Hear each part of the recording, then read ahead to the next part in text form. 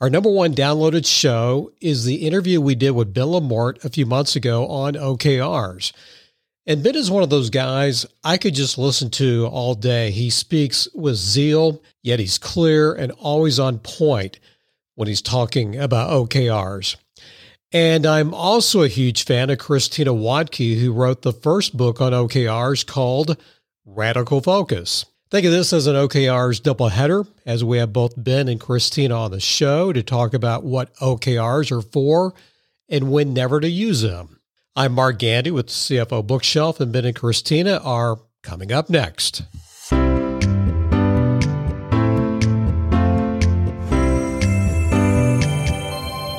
Alrighty, Ben, since you're the one who introduced me to Christina on her work with OKRs, I'm going to let you introduce her.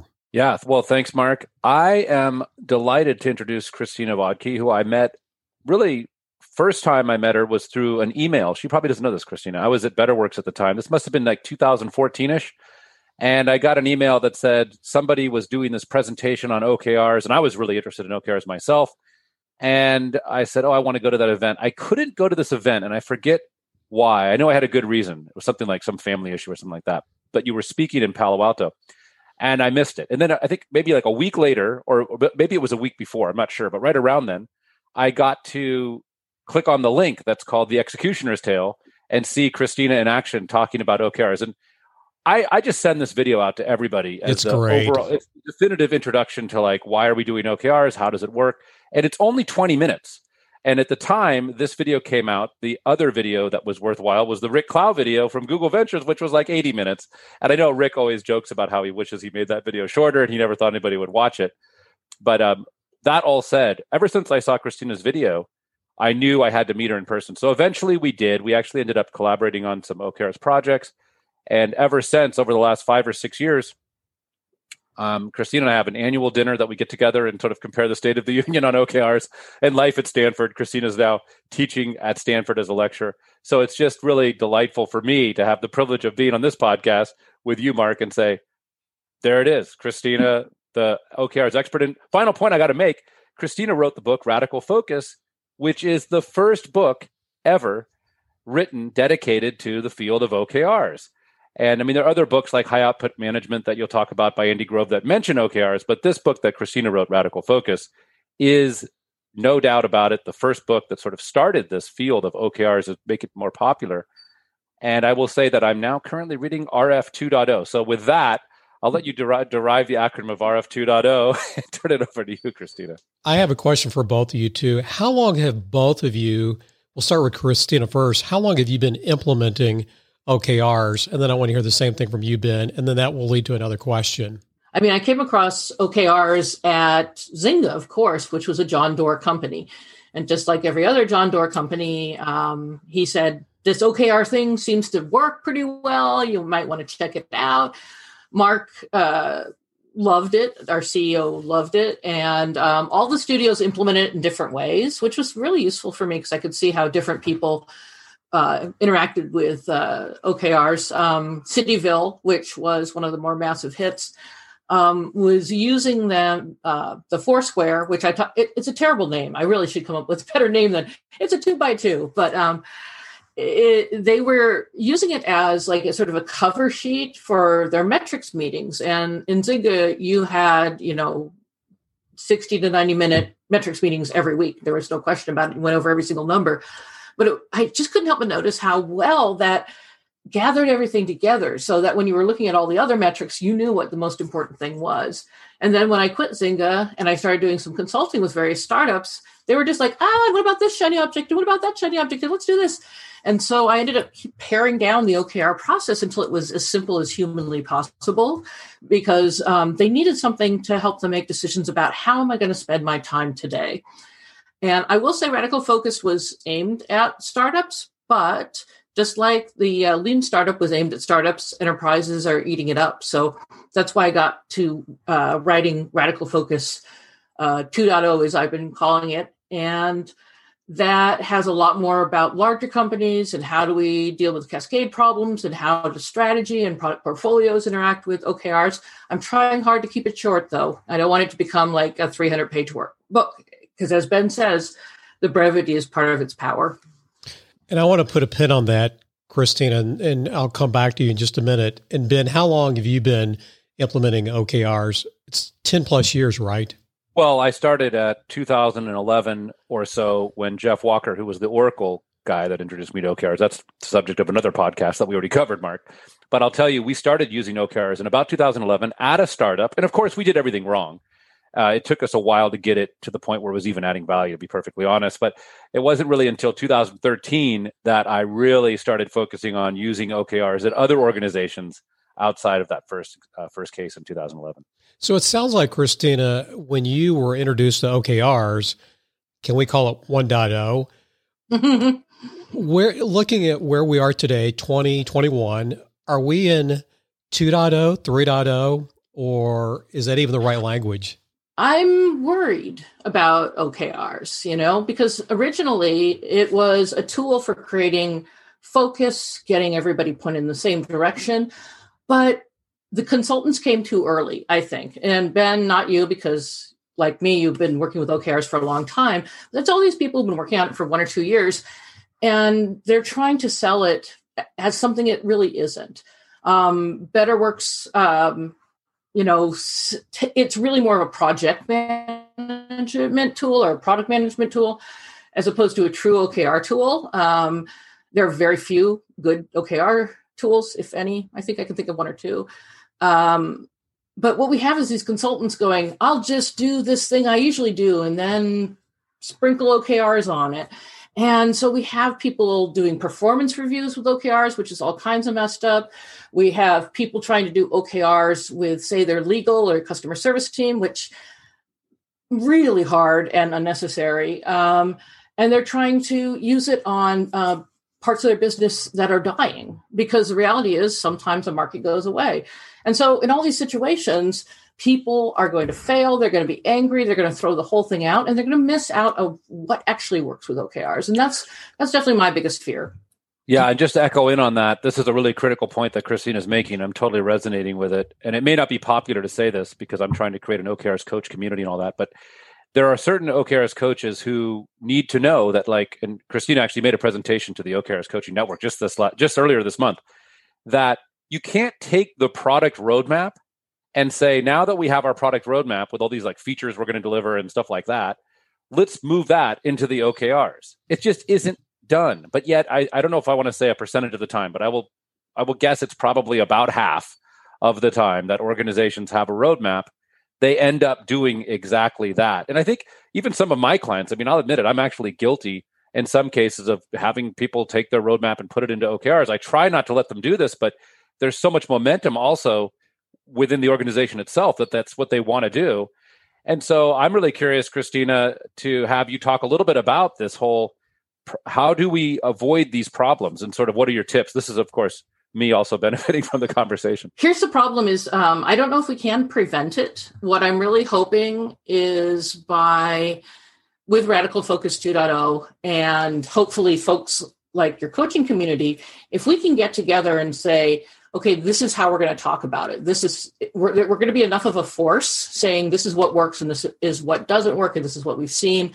That's really going to help. And I feel like I'm sort of a contrarian, but I know you're a contrarian with me, saying don't do OKRs for everything. That's a shocking statement to some people. But it's just too overwhelming. It's too many things to remember every day. It muddies the water. You have cross-competing goals. It's just, there are places where it's just not the right thing to do.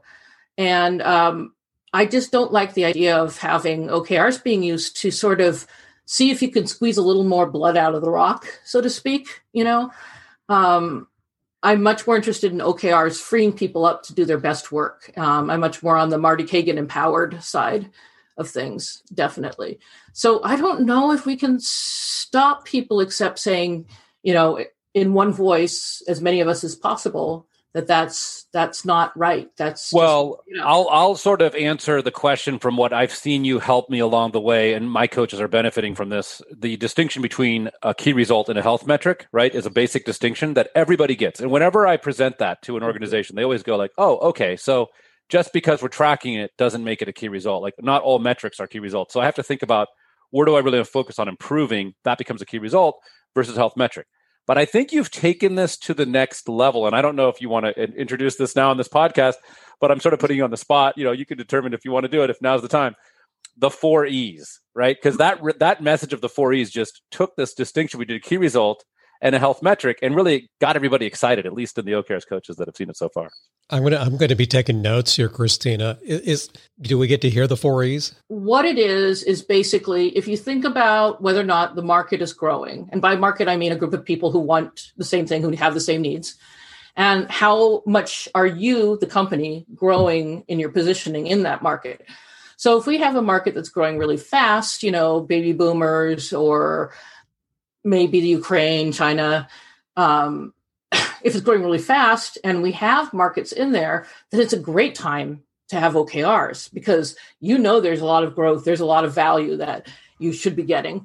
And then, of course, if it's this market that's growing, but you don't have anything there, it's a mystery. And this kind of brought me back to a great, I don't know I think it's an economics model, explore, exploit. So those are our first two, right? Are we going to explore this market?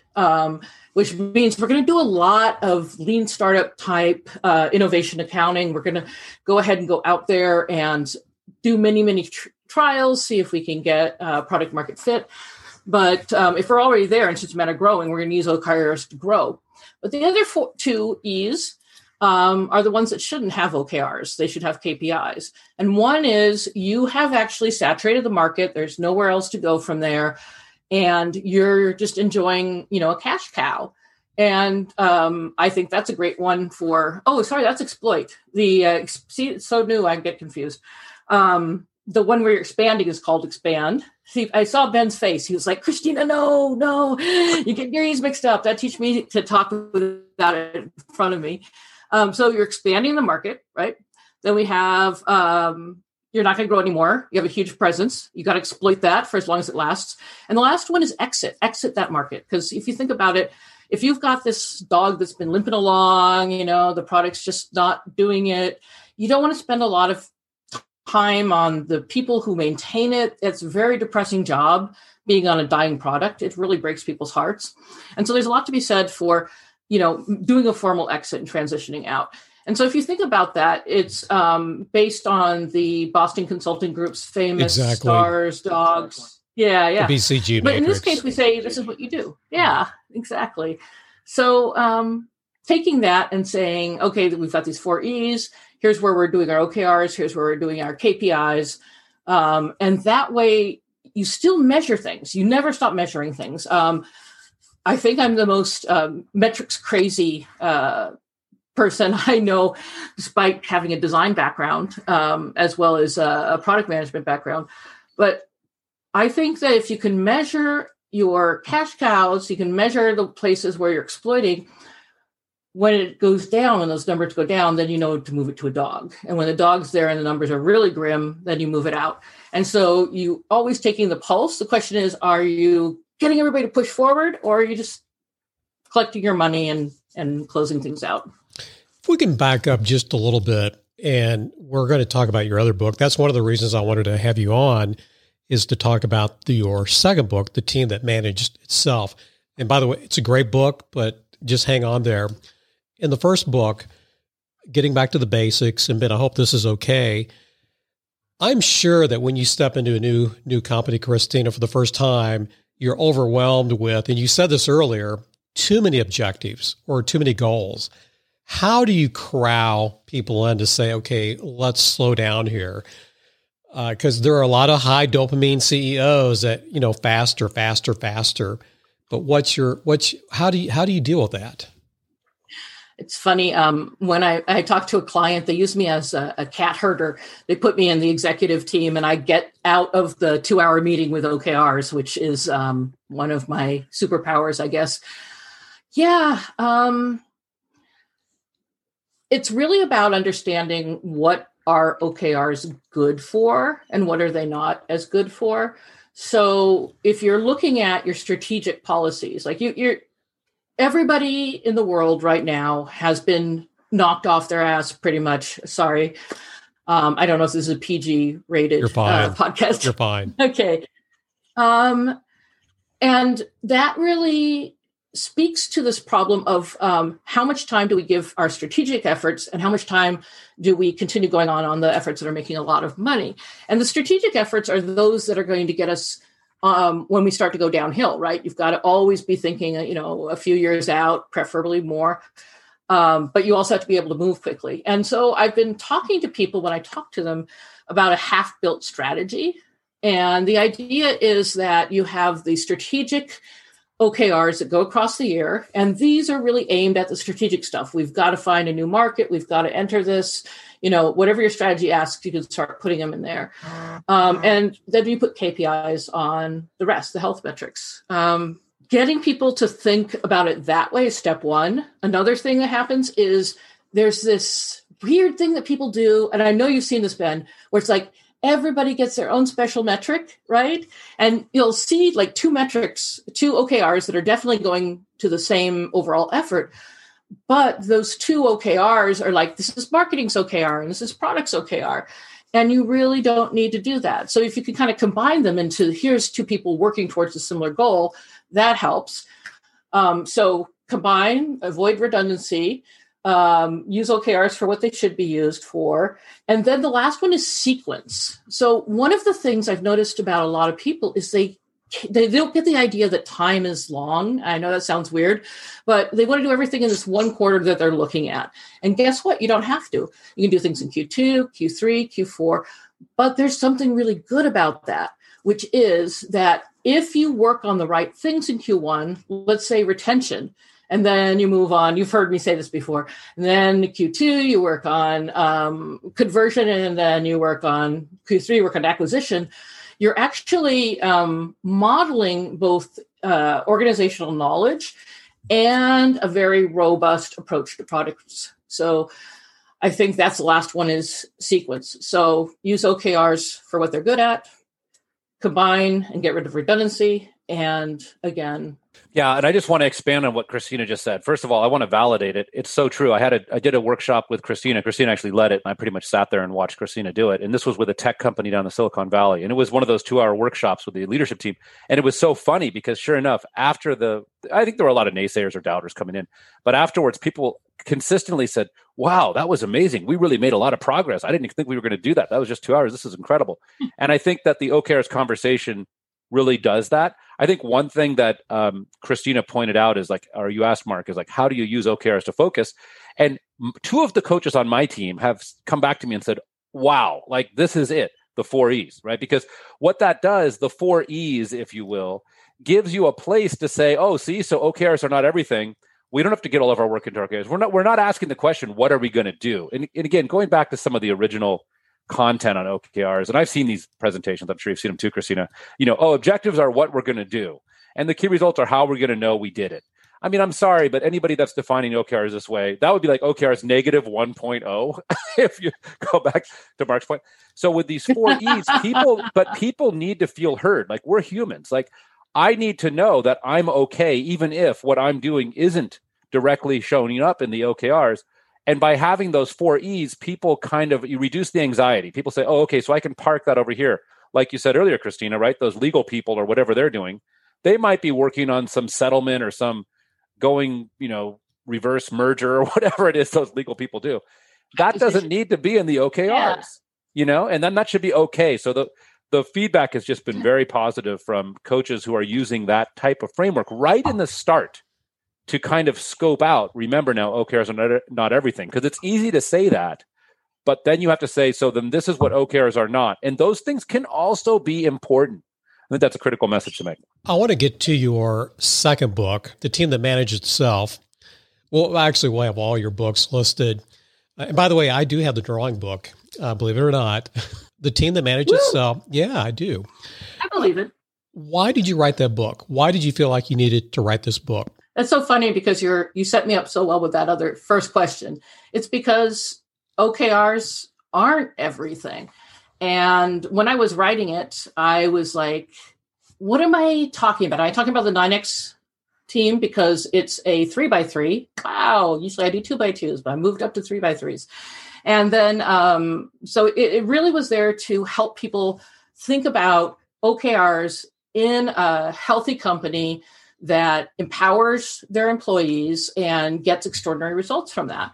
And there's a lot of fear to let go of that control. So I was having all these calls where people are like, what do you do with performance management? And I'm like, what do you usually do? And they're like, well, I do the usual thing. And I started to realize that a lot of people didn't get to go through good management training, as I was lucky enough to do at Yahoo way back in the day.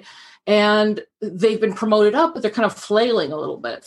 And then I thought, well, there's been lots of books about people management. How could I make this book really be interesting to people, help them learn? The people who the other management books didn't work for, like Wisdom of Teams is a wonderful book, but it's a bit dry.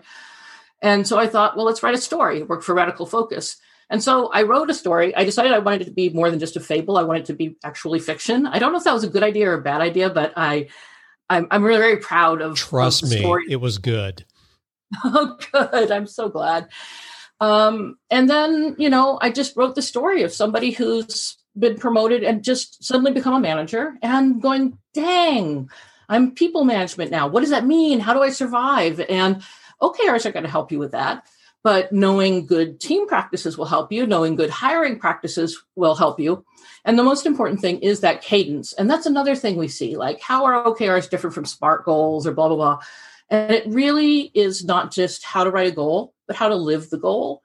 And so the other ones are, norms. How do we make sure as a group that we're taking care of each other, we're growing each other, we're not driving each other nuts? That was really critical. And then, of course, roles. I think this is one of the saddest things is that we hire so badly, at least certainly in the Silicon Valley. We hire just terribly. And it's that same rule of thumb. What could a startup do to not hire badly? What does a small group of people do to not hire badly? And that's where it came the role canvas, which I'm surprised on LinkedIn. People are telling me they've been using it and they're loving it. So that's wonderful. I think my clients used it and they liked it. So there we are. But seeing your ideas in the world is pretty amazing.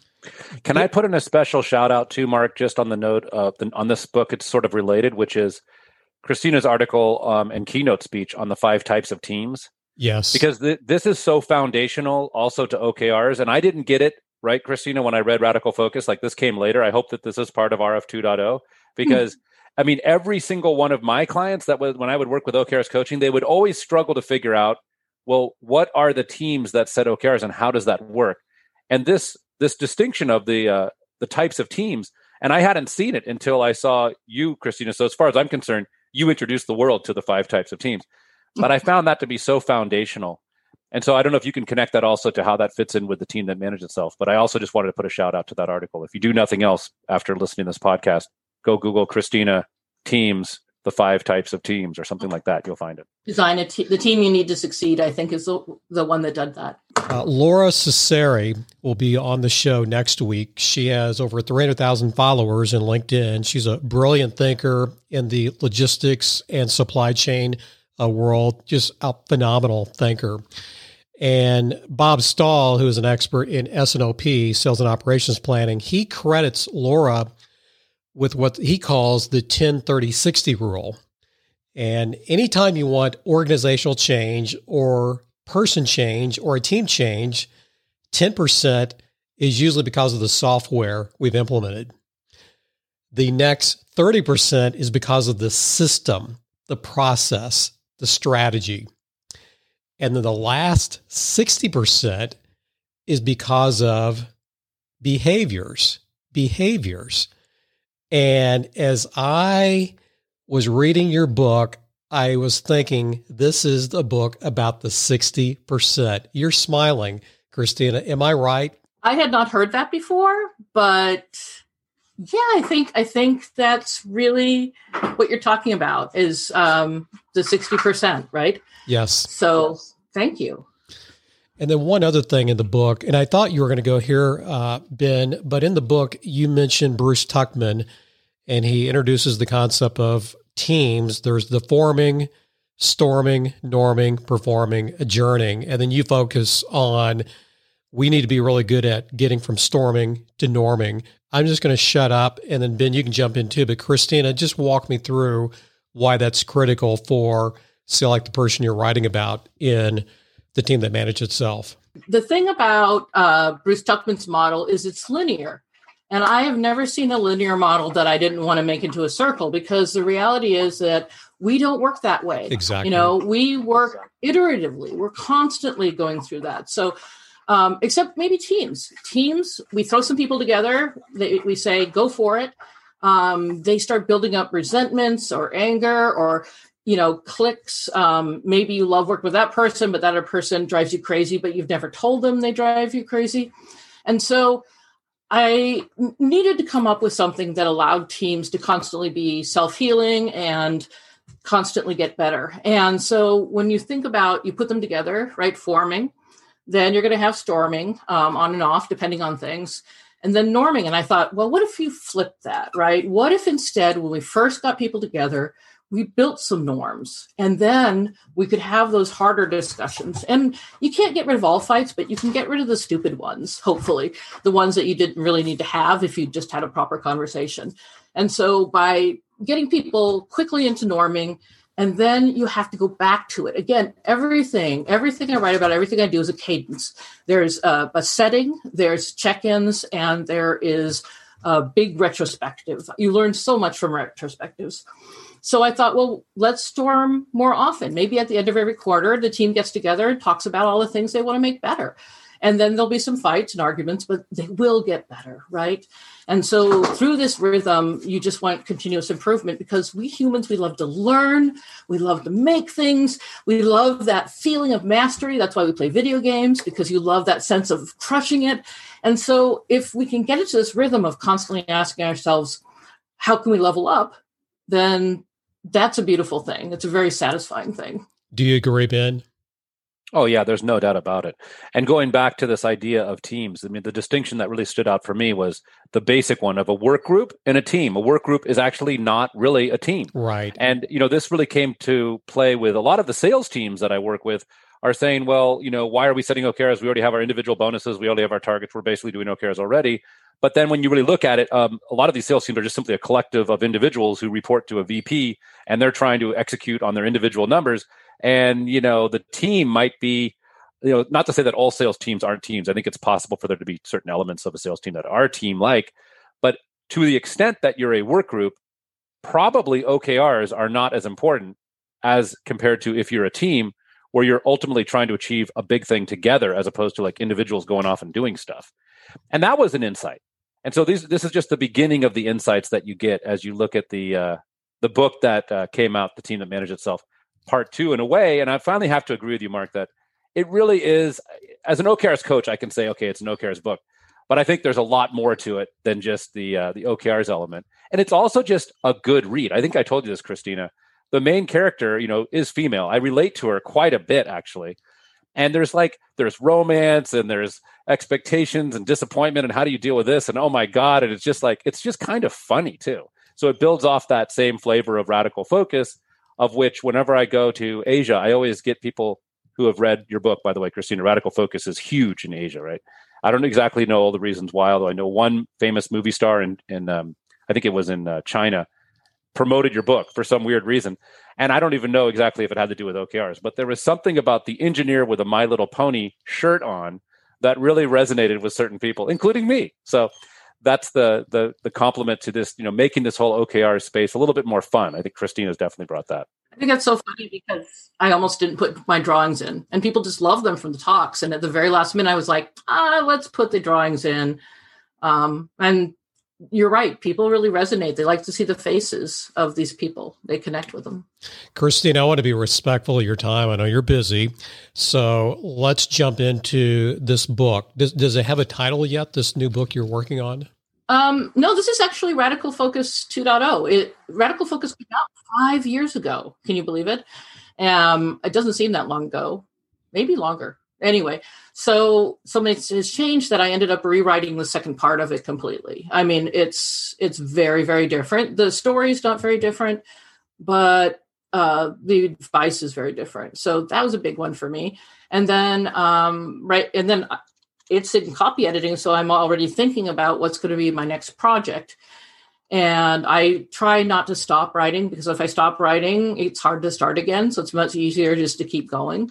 And I am thinking about half-built strategy as being a potential direction. But I have this thing from a popular class I taught, probably everybody's favorite class, which was the Creative Founder. And it uses design thinking in order to create new businesses and innovate.